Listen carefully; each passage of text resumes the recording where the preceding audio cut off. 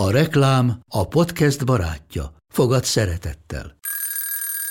Indítsd jól a napod egy csésze Nescaféval. Élvezd minden reggel a gondosan pörkölt kávészemek telt ízvilágát, az Európában 100%-ban felelős forrásból származó kávéból készült Nescafé klasszikkal. Tudj meg többet fenntarthatósági törekvéseinkről a nescafé.hu oldalon. Nescafé. Új lehetőség minden csészében. Ez reklám volt, jó volt.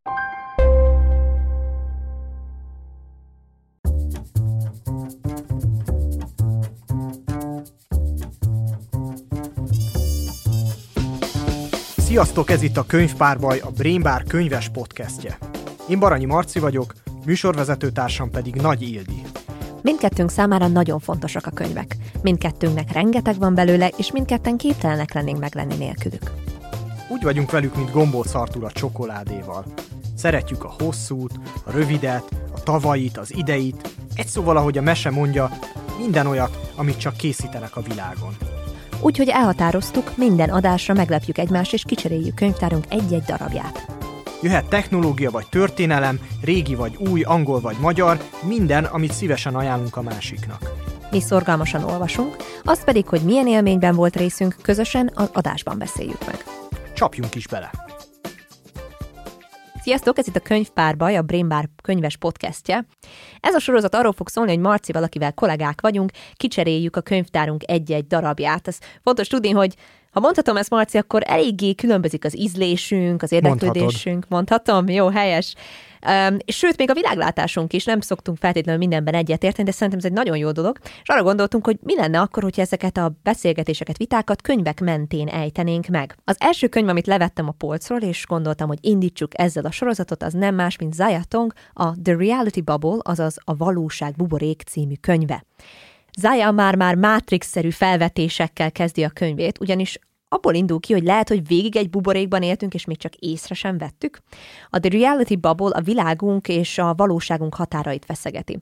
Zaya egy népszerű kanadai tévés újságíró, abból indul ki, hogy a mindennapi életünk is tele van ilyen vakfoltokkal, olyan területekkel, amiket vagy nem látunk, vagy nem vagyunk hajlandóak tudomást venni róluk. Olyan egyszerű dolgokra kell itt gondolni, mint hogy hova lesz a szemetünk, vagy honnan kerül élelmiszer az asztalra.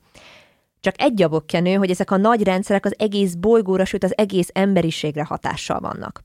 Amikor először olvastam ennek a könyvnek a címét, kicsit túl nagy falatnak tűnt. Marci, neked mi volt az első benyomásod?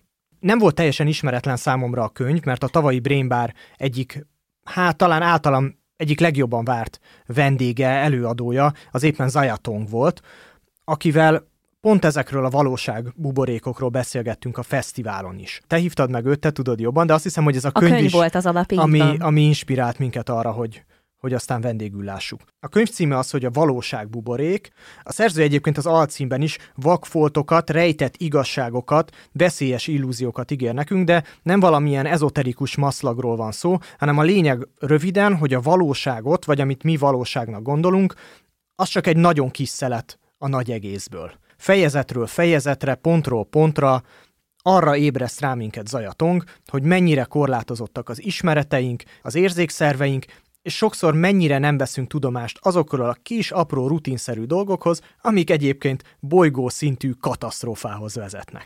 Most nagyon erős kijelentéseket tettél, Marc, és kiemelted, hogy ez egy veszélyes igazságok és illúziók, stb. Ez sokszor negatív érzelmek társulhatnak. Viszont ez fontos kiemelni, nem tudom neked erről mi volt a benyomásod. Amikor olvastam a könyvet, akkor nekem egy nagyon pozitív, egy ilyen felfedezés élmény is társult ez az egészhez. Ugye, ahogy említettük a beszélgetés elején, Zaya alapvetően tévés háttérből érkezik, a Discovery Channelnek dolgozott évekig, és abszolút benne van ez a természettudományos érdeklődés és a felfedezés rácsodálkozásával hozza elénk a tények tömkelegét. A könyv 3 részre osztható. A 3 rész egyike a természeti környezet, ami körülvesz minket, a második a társadalmi vakfoltokat próbálja felfedezni, a harmadik pedig kiterjeszti mindezt a civilizációnkra, az emberi civilizációra. Úgyhogy ez a könyv kicsit besorolható a Sapiens típusú könyveknek az összefoglaló világértelmező sorozatába, de teljesen más megközelítést használ. Hát, hogyha lehet ilyen fellengzősen fogalmazni ebben a műsorban, akkor ő tulajdonképpen az ilyen biológia Hararia a szerző. Miről is van szó? Például arról van szó, olyan hétköznapi tényekről van szó, amiket említ, hogy nem tudjuk, hogy honnan kerül az élelmiszer Az az asztalunkra, és aztán nem tudjuk, hogy a szemét, ami marad utána, az hova kerül. Nem tudjuk, hogy honnan jön az energia, amit használunk. Most itt beszélgetünk tulajdonképpen egy stúdióban, mikrofonok előtt, mi magunk sem tudjuk, vagy magam részéről nyilatkozhatok. Én nem tudom például, hogy ezek a dolgok hogy működnek, mégis rutinszerűen használjuk őket. És aztán ezek a kis-kis dolgok így összeadódnak, és aztán kipukkan a buborék, amiben addig éltünk. Kíváncsi lennék, Marci, hogy neked mi volt az egyik legijesztőbb ilyen buborék, amire egy rá kellett ismered, hogy hát erre eddig egyáltalán nem gondoltam, és most a könyv világított rá erre. Hogy egy nagyon egyszerű példánál maradjak, van ez a régi görög mondás, hogy minden dolog mértéke az ember. És hogyha vesszük a régi mértékegységeket, például hüvelyk, könyök vagy láb, akkor ezek voltak kéznél, hogy megmérjük vele a világot. De hogyha a nagyon kis dolgok felé megyünk el, és hogyha a nagyon nagy dolgok felé megyünk el, akkor ezek a mértékegységek teljesen használhatatlanná válnak. Tehát, hogyha az elektronmikroszkópban nézünk, vagy hogyha a teleszkópban nézünk, akkor ezekkel a mértékegységekkel semmire nem megyünk. Nagyon jól lehet velük, nem tudom, a piacon alkudozni, vagy ilyen hétköznapi szituációkban használni, de egy nagyon korlátozott szeletét képviselik a valóságnak. Ez egy nagyon érdekes kihívása, úgymond a könyvnek, hogy próbál minket arra tanítani, hogy hogyan tudjuk ezeket a különböző felfoghatatlan mértékű számokat jobban értelmezni. Hozott egy nagyon jópofa játékot a rendezvényre is Zaja, ami nekem különösen hasznos volt, amikor megpróbáltam ezt a kérdést értelmezni, ami nem volt más, mint ez a cupcake teszt. Ezt tulajdonképpen úgy kell elképzelni, hogy ilyen muffinokat használnánk a cupcake megfelelőjeként. De egyébként ezt a hallgatók is kipróbálhatják. Igen. Azt kérte tőlünk akkor Zaja, hogy képzeljünk el először 10 darab cupcake-et. Képzeljünk el 10 darab muffint. Ez még úgy menni fog, mert vannak ilyen sütőformák, én magam is használtam tínédzserként, nagy rajongója voltam a muffinoknak. 25 szintén még működik. Akkor kérte, hogy képzeljünk el 100-at. Hát ez már nehezemre esett, ebben már nem voltam biztos, utána azt mondta, hogy Ildi, akkor most képzelj el 1000 muffint. Ez az a rész, ahol az embernek a látása kicsit átalakul, és homályossá kezdenek válni a szélei a képnek. És ahogy haladunk előre, és a mértékegységek növekednek, egyre nehezebb felfogni azt, hogy miről is beszélünk tulajdonképpen. És ez lenne valami olyasmi, ami ez egy olyan példa volt, ami remekül rádöbbentett arra, ami nem csak az én egyéni hiányosságom, hanem mint emberiség, mint ember egyszerűen hiányosságunk, hogy bizonyos mérték után képtelenek vagyunk felfogni nagyságokat, vagy éppen apró mértékeket. Ugye erre az infografika trend mostában nagyon népszerű, próbáljuk értelmezni, rengeteg ilyen termék születik, tartalom születik, de ettől függetlenül még mindig felfoghatatlan a körülöttünk lévő világ. Ezek a számítások, vagy ez a világ, ahogy ezt te is mondtad, amik nem tudom, 6 darab muffint kell megsütni, addig mindenki számára értelmezhetőek, világosak. De aztán, hogyha mondjuk 8 milliárd embert kell etetni, és ehhez kell egy egész mezőgazdasági rendszert fenntartani, ilyen skálákat már nem vagyunk képesek átlátni. És a nagyobb probléma, hogy szerintem nem vagyunk képesek felelősek lenni. Tehát valahogy a felelősségnek van egy ilyen határa, így a buborékunkon belül tudunk felelősek lenni, viszonylag korlátozott környezetünkben, vagy mondjuk még választópolgárokként, de aztán ott valahol kezd elpárologni. Eltűnni, homályosodni, mint a széle a képnek. Igen, és ilyenkor jöhet a katasztrófa, hogyha kipukkan egy ilyen buborék. Hasonlóan egyébként ezt a példát is említi, hogy olyan, mint az ingatlan piaci buborék 2008-ban, amikor kipukkadt, és lett belőle egy csodálatos világgazdasági válság.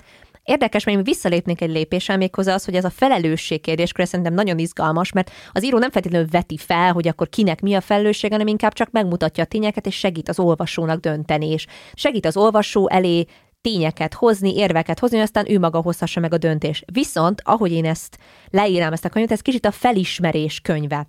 Ebben segített, hogy egyáltalán megértsük bizonyos területeken, hogy mi is zajlik körülöttünk. Nekem például az egyik ijesztő felismerés, az egyértelműen az ételek körül volt. Nagyon szeretek egyébként főzni, és gyerekként nagyon emlékszem a zselatinra. Sokan lehet, hogy a hallgatók közül is emlékszel erre a torta formára, amiben aztán utána felöntöttük gyümölcse, meg zselatint raktunk rá? Nehéz lenne elfelejteni. No, most a zselatin, nem megkímélem a hallgatókat attól, hogy hogyan készül, mindenféle állati maradékokból és azoknak gyúrásából és stb. Készül el, és Ezt azért mondom ezt például, ugyanis ez olyasmi, amit használunk a mindennap életben, rengeteg ételben benne van, stb. Viszont nekem ez egy abszolút vakfolt volt. Fogalmam sem volt róla, hogy miképp is készül a zselatin, és kicsit máshogy állok most hozzá, hogy most már tudom. Azért is jó példa szerintem, amit mondasz, mert valójában olyan olvasni, mint hogyha egy utazáson vennénk részt, mint hogyha egy nagyon szórakoztató filmet néznénk, telefonnal kell olvasni valahogy, hogy közben kikutathassuk, vagy följegyezhessük azokat a dolgokat, amiket a szerző mond. Tökéletes egy vacsorapartner egyébként, te lesz az egyik legérdekesebb ember, ha ezekkel a különböző százalékokkal be tudsz robbanni. Hogyha elárulom például, hogy az összes állatfaj 95%-a kisebb, mint a hüvelykújunk. Engem egyből meggyőztél ezzel a példával.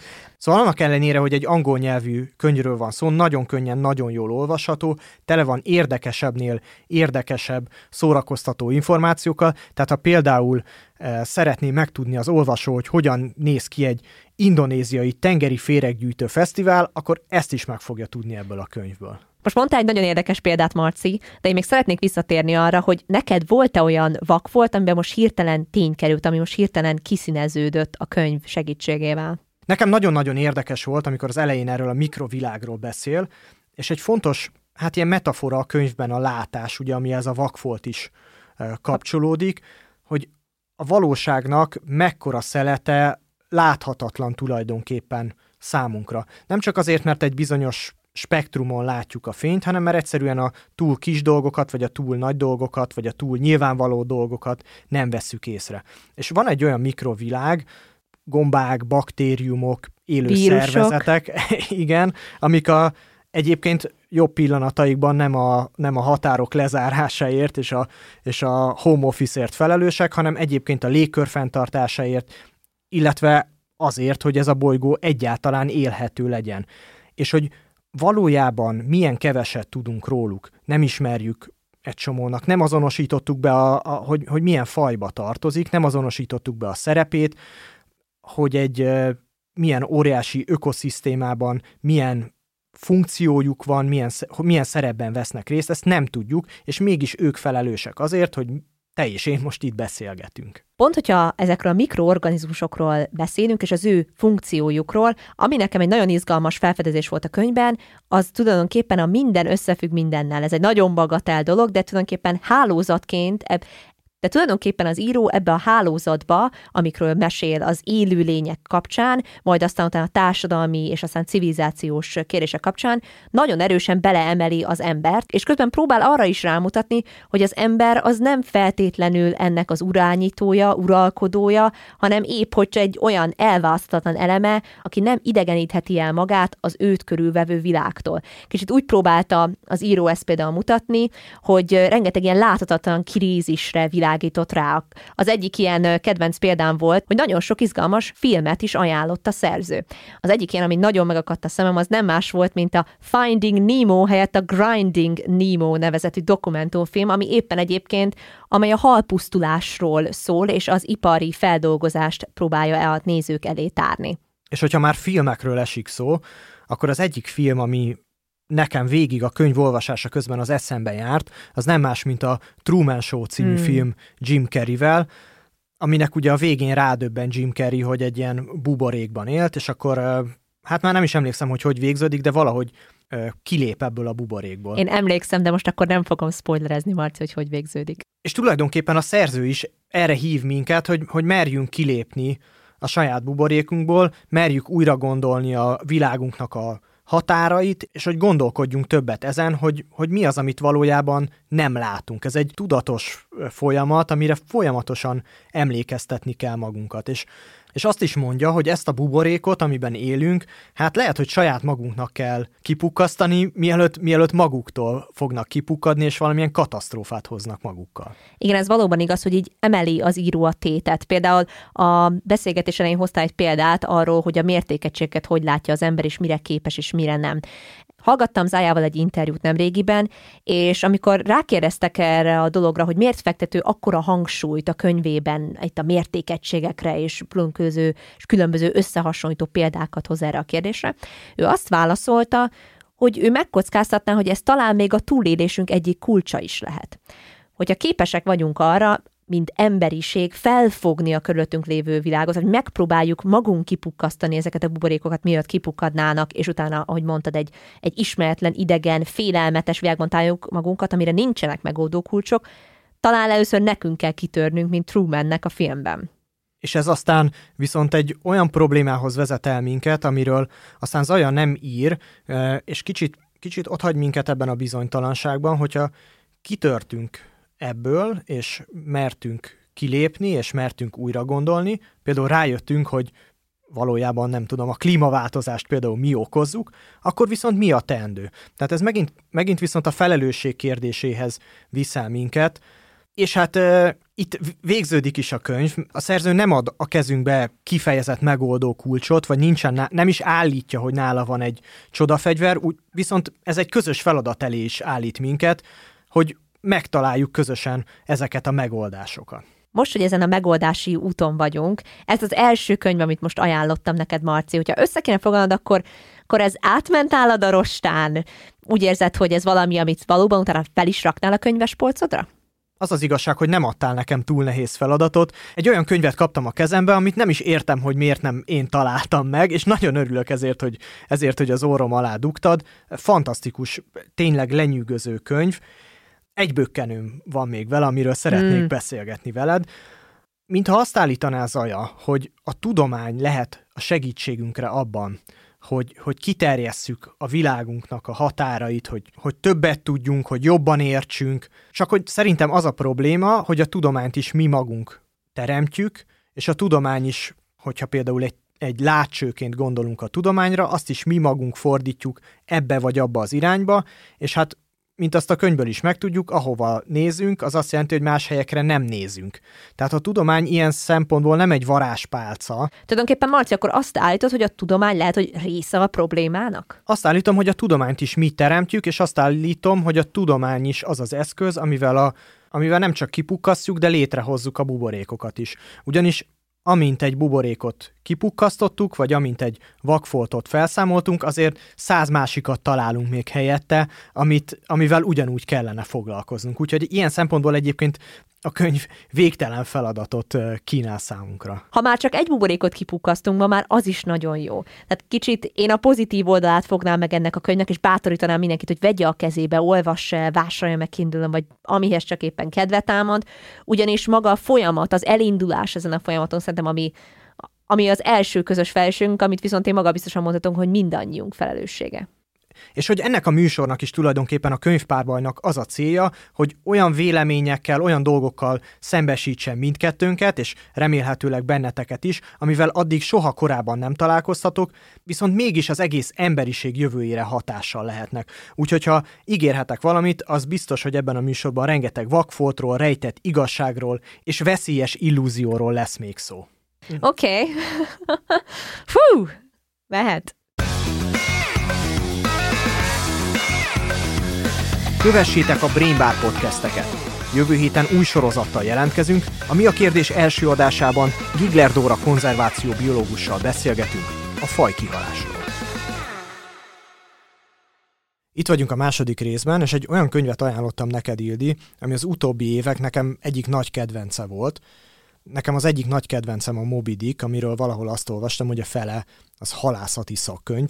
Én viszont egy horgászati szakkönyvet ajánlottam most neked, ez pedig Morten Stroksnes, norvég újságírónak a Tengerkönyv című könyve, ami szintén egy újabb könyv, 2015-ben jelent meg eredeti nyelven, és néhány éve jelent meg magyarul. Szerintem egy fantasztikus könyv, és nagyon sokat beszélgettünk itt az első részben a vakfoltokról, és hát most én is egy ilyen vakfoltot ajánlottam neked.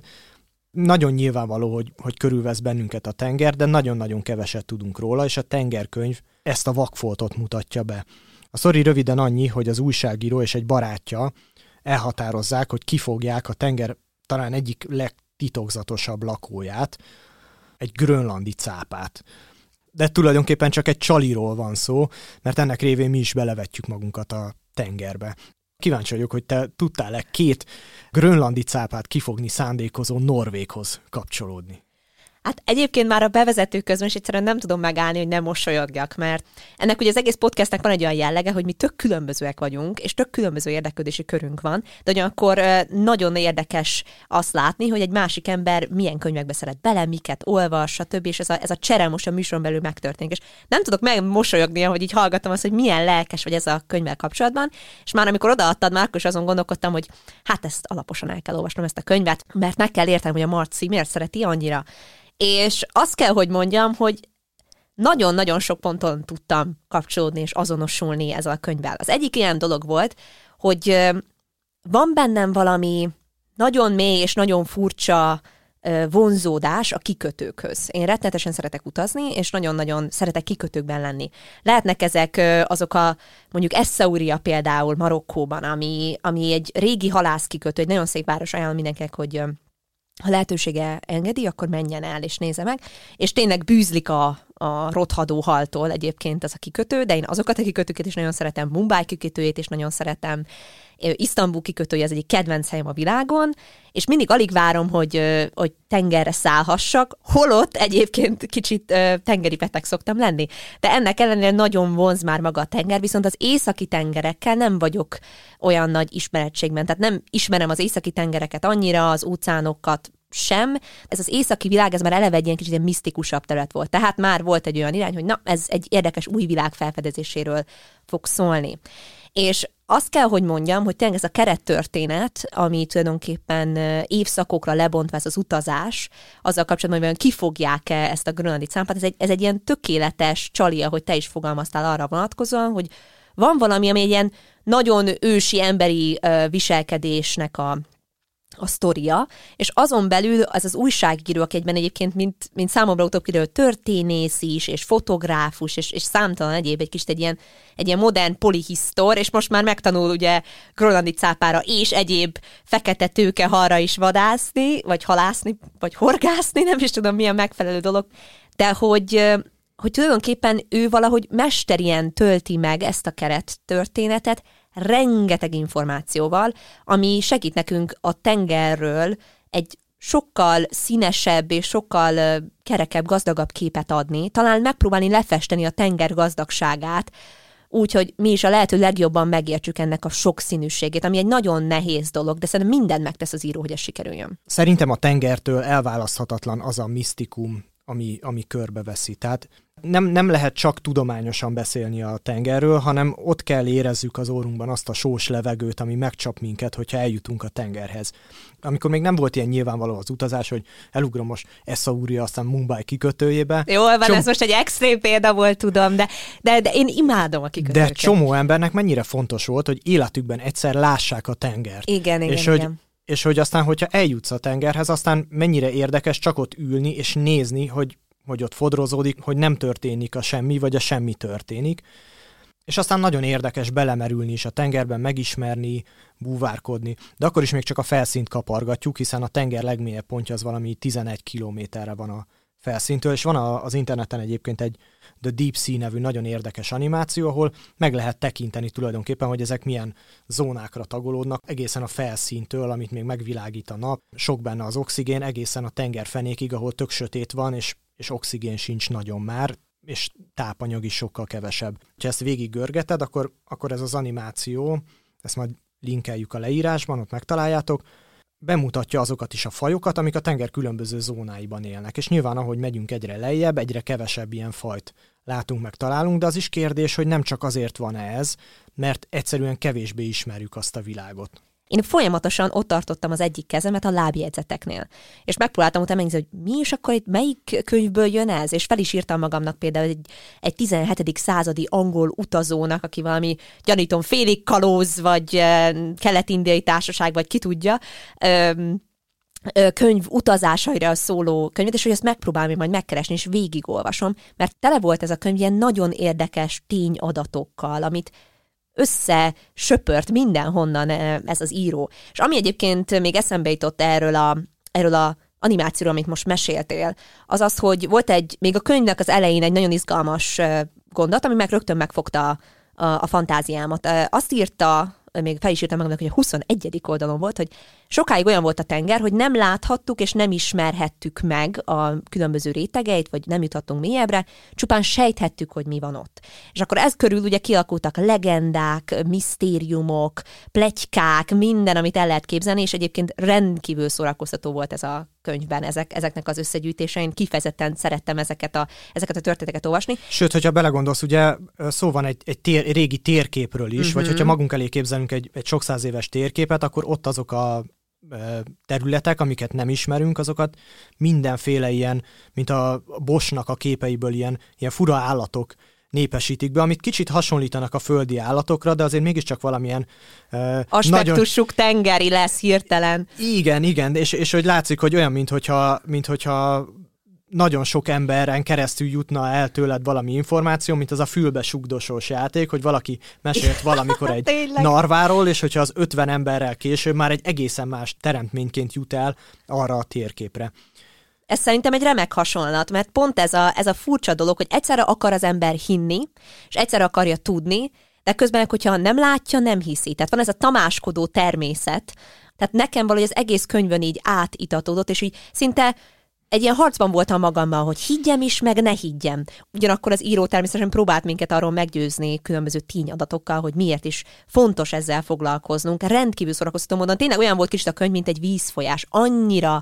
Annyira lágyan és olyan remek műfai váltásokkal tudta ez a könyv elérni azt, hogy az egyik pillanatban még hallgatjuk a főszereplőnek, pontosabban ugye az írónak az egyik jó barátja, Hugo, hallgatjuk az ő elmélkedéseit arról, illetve felvetéseit és furábbnál furább történeteit évtizedekkel ezelőtti halász expedíciókról, és azután pedig már az óceánok legmélyéről beszélgetünk, és és vagy pedig beszélgetünk például az osztrák-magyar monarchia kevéssé jól sikerült északi expedícióiról, úgyhogy tele volt mindennel ez a könyv. Aminek egyébként a térképen még mindig ott a nyoma, hiszen Ferenc József földnek hívják azóta is azt a földdarabot. De ami nekem nagyon érdekes volt, ami az egyik kérdőjelet ültette el a fejembe leginkább, hogy és utána néztem, hogy mégiscsak legyen valami alapom, hogy erről beszéljek, hogy körülbelül ugyanannyi idő eljutni a nemzetközi űrállomásra, mint a tengernek a legmélyebb pontjára, hogy ez 11 kilométer mélyen van. Wow. A nemzetközi űrállomás viszont 400 kilométer magasan. Tulajdonképpen azért tart ilyen sokáig oda lemerülni, mert nem érdekel minket valószínűleg eléggé, nem dolgoztunk eleget, nem tettünk elég munkát abba, hogy oda sokan eljussanak. És egy másik érdekes adat, hogy a tenger legmélyebb pontján 13 ember járt összesen, a Holdon pedig 12. És ezek az időtávok egyébként nem egyformák, de ez a tengeri merülés az elmúlt 20 évben történt, azt hiszem a nagy része. Tehát sokkal kevésbé fogja meg a saját tengerünk, a fantáziánkat, mint az, hogy eljussunk a Holdra. Jó, oké, nem tudom, lehet, hogy a mélytengeri fegyverek nem olyan érdekesek, és ezért nem fogják meg azt a katonai innovációs potenciált, de engem mégiscsak nagyon megdöbbentett ez az adat, hogy egyszerűen ez hogy lehet. Tehát az egyik valaki, aki oda lemerült, az James Cameron filmrendező volt, aki egyébként a Titanicot rendezte, és az Avatart, amiben, hogyha emlékeztek, akkor mindenféle ilyen színes, fluoreszkáló, vibráló dolgok nőttek ott a fákon, és tulajdonképpen az volt a Cameronnak a nagy trükkje, hogy a mélytengeri világot ültette át a föld fölé, és mindenki ledöbbent, hogy micsoda világ, meg ilyet soha nem lehetett látni. Hát a Cameron pontosan látta a tenger alattjáró ablakából ezt a csomó ilyen különösen csillogó, vibráló teremtményt. És érdekes, hogy ez a döbbenet szerintem még mindig megvan. Tehát még mindig találunk olyan mélytengeri élőlényeket, amik rettenetesen furán néznek ki. Nagyon. Tehát már a leírásban is olyan volt, hogy egyszerűen muszáj volt rákeresnem, hogy mégis miről is beszél ez a könyv most. Ez nagyon megdöbbentő volt. Ez, amit mondtál egyébként az Avatar című filmről, ez szerintem rendkívül érdekes, főképp azért is, mert az a könyv szolgáltat rengeteg olyan adatot, ami alátámasztja ennek a világnak a gazdagságát és meg nem értettségét, ha szabad így fogalmazni. Számomra az egyik legizgalmasabb terület, amivel folyamatosan foglalkozom, és folyamatosan olvasok róla, hogy számíts rá, Marci, hogy lesz még egy-két ilyen könyv a műsorban, az a kommunikációnak mindenféle aspektusai, társadalmi, tudományos, bármi. És ami nekem megfogta a fantáziámat, az egy olyan információ, hogy tulajdonképpen a legelterjedtebb kommunikációs forma a Földön, az igazából az a fényszignálok küldése. És ez pont azért van, mert olyan hihetetlen számosságban fordulnak elő olyan mélytengeri élőlények, akik fényszignálokkal kommunikálnak egymással, hogy aztán utána ez nem csak az írót inspirálta arra, hogy megossza velünk ezeket a tényeket, hanem, mint látjuk, filmrendezőket is inspirált arra, hogy hihetetlen kasszasiker filmeket alkossanak ilyen inspirációk alapján. Úgyhogy ez például fenomenálisan érdekes volt, és amit szeretnék még neked ezzel kapcsolatban megemlíteni, ez a vakfoltos dolog. Ugye ez a Zajaton könyvében is felmerült, ami a műsor első részében volt. És az volt nekem egy nagyon izgalmas ez alapján, a könyv alapján, hogy mintha ezek a vakfoltok szintén folyamatosan mozgásban lennének. Volt egy olyan rész ebben a könyvben, ami a nyelv változása miatt szintén nagyon megfogta a fantáziámat, az, hogy hogyan írjuk le a szeleket.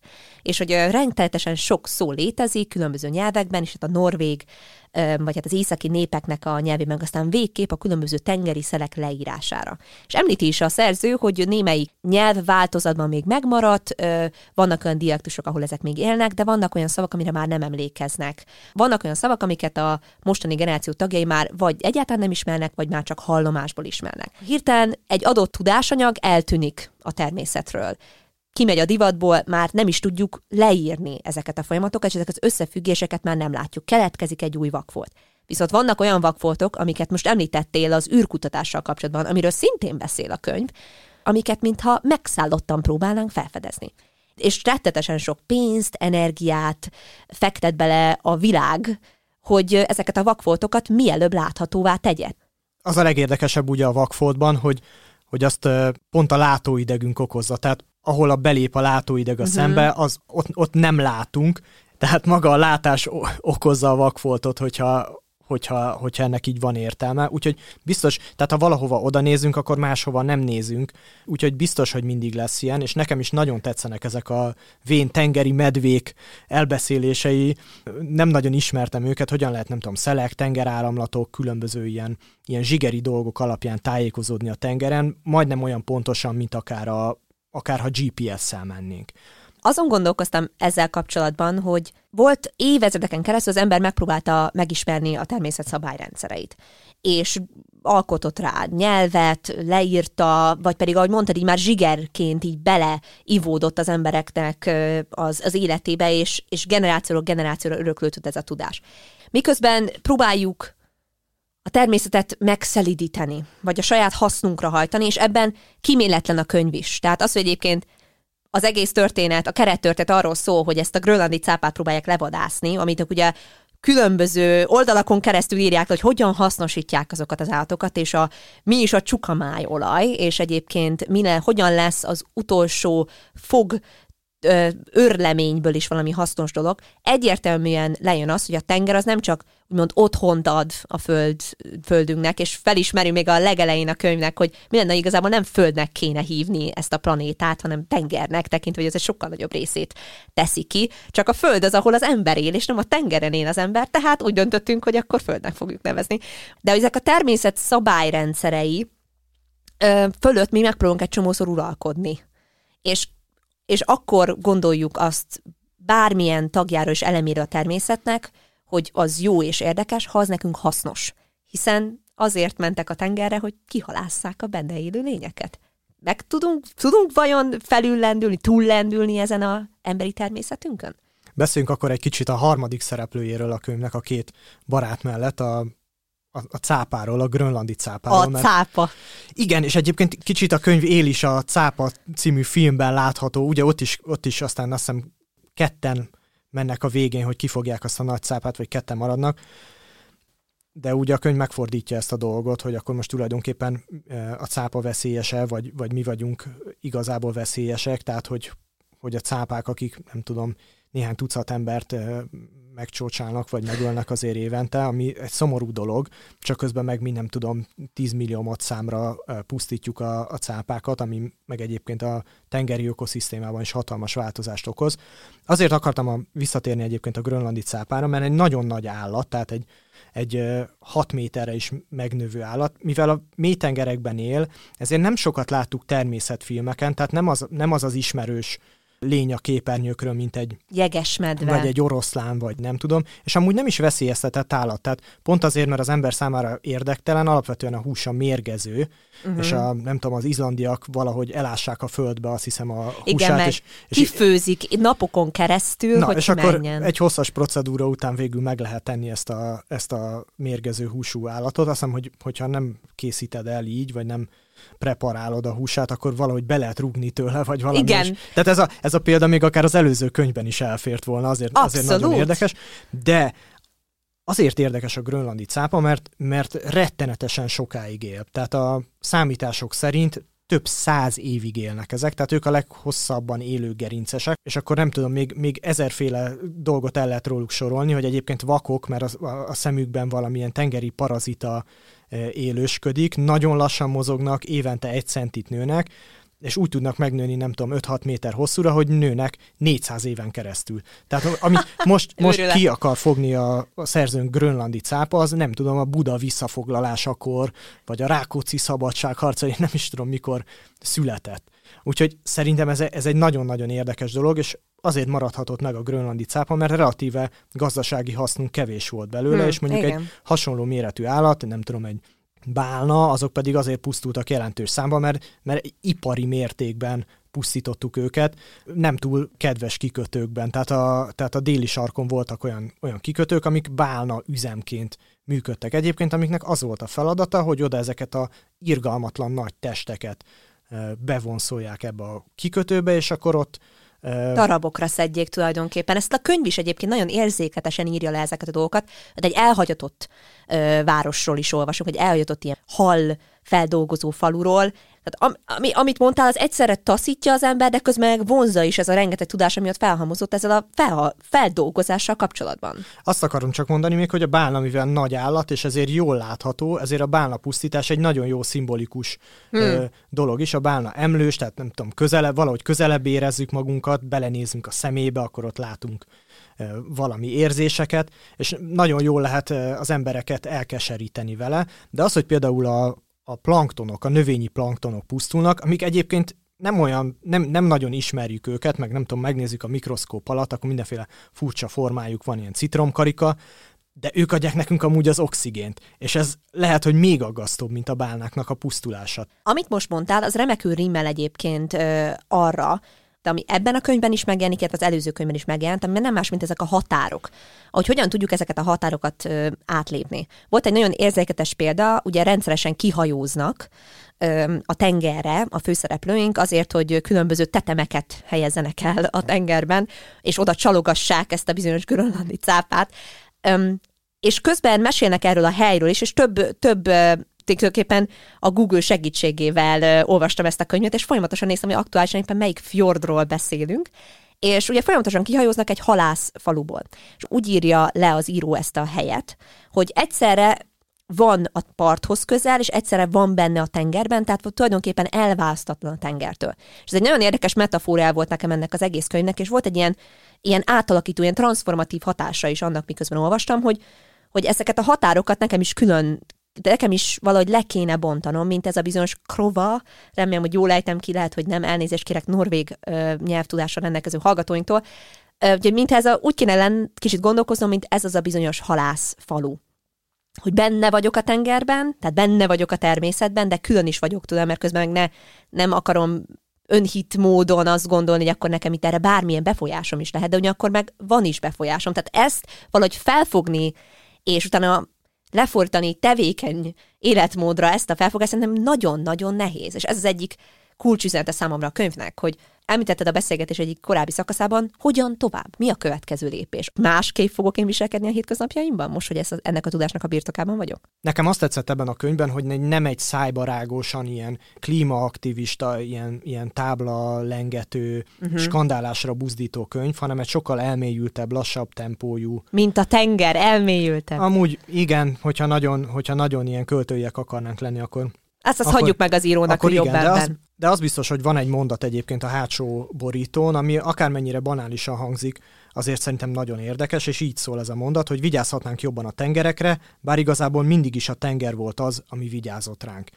El kell jutni ahhoz a néhány száz oldalon keresztül, hogy felismerjük, hogy ez tényleg így van. Neked, Ildi, mit adott ez a horgászati szakkönyv? Horgászati szakkönyv, hát ez egyszerűen nagyon igaz, és hihetetlenül, tehát egyszerűen nagyon igaz, és párhuzamosan ezzel csak töredéke annak, ami ez a könyv. Ami nagyon érdekes volt számomra, hogy volt benne egy ilyen enyhe noszogatás, de egy nagyon-nagyon lágy noszogatás azzal kapcsolatban, hogy gondolkozzak egészen máshogy a minket körülvevő világról, és nagyon beszéltetett a könyv. Tehát én ezt úgy olvastam, én általában egyébként ilyen vagyok, hogy vagy papírra vetem a gondolataimat, és most Marci kölcsönadtad nekem ezt a könyvet, és én most úgy adom vissza, hogy tele van posztitekkel, mert beleírkáltam a különböző gondolataimat, és nem bírtam egyébként magamban tartani. Tehát egyrészt volt egy csomó olyan hihetetlen, rácsodálkozásos pillanat, amit muszáj volt megosztanom a körülöttem lévőkkel. Gyakran van az, hogy körben ülünk és olvasunk így családon belül, és én azt csináltam, hogy megzavartam mások olvasását, mert felkiáltottam újra meg úgy, hogy hát hihetetlen ez a grönlandi cápa, ezt nem hiszem el. Úgyhogy ez volt az egyik ilyen érdekes pillanat. A másik pedig az, hogy nagyon jól tudta kiegyensúlyozni a tengerrel kapcsolatos misztikumot, illetve az abszolút csak szimpla tudományos tényállást. Olyan alapozó tudás, és olyan alapozó tudást adott ez a könyv, például a tengerrel kapcsolatban, amire egyáltalán nem számítottam. Adott időpontokon pedig tényleg, mintha csak ledobnánk, vagy egy skót felföldi marha tetemet a cápának ledobnánk a mélyre, vagy pedig egy kutató műszert ledobnánk a tengermélyre, néha olyan mélyre halad, és utána pedig valahogy felkúszik a felszínre. Ezek között az érzések között mozogtam én is, hogy fent, lent, ahogy hullámzik a tenger, én is úgy olvastam ezt a könyvet, és úgy gondolom, hogy ez a hullámzás ez még tovább fog haladni. Ez egy olyan könyv volt, mint az a kő, amit bedobtál a vízbe, és annak a körívei, a hullámok körívei azok még egy jó ideig hatni fognak rám. Úgyhogy meg fogom venni magamnak is ezt a könyvet, Marci. Úgy érzem, hogy ez engem teljesen meggyőzött. Úgyhogy szép munka. Nagyon örülök, én nem hiszem, hogy ez a könyv kaphatott volna nagyobb dicséretet itt a műsorban, és igazából egy ilyen tengerparti nyaraláshoz, ha létezne még, vagy létezne már ez a műfaj, szerintem ideális, mert nagyon könnyen lehet tényleg olvasni, nagyon könnyen lehet benne haladni, és egy új perspektívát nyitott talán a tenger mellett is azzal a sós levegővel az orrunkban. Ez volt a Könyvpárbaj első adása, köszönjük, hogy velünk tartottatok. Ha szeretnétek, hogy a ti kedvenceitek is szerepeljenek a műsorban, írjatok nekünk a könyvpárbaj@brainbar.com címre. Iratkozzatok fel a következő epizódokért, és ha tetszett a műsor, ajánljátok barátaitoknak, ismerőseiteknek. A beszélgetés a Brainbar Community Facebook csoportban folytatódik, a Könyvpárbaj mára búcsúzik. Sziasztok! Ha más podcastekre is kíváncsi vagy, hallgassd meg a Béton műsorajánlóját.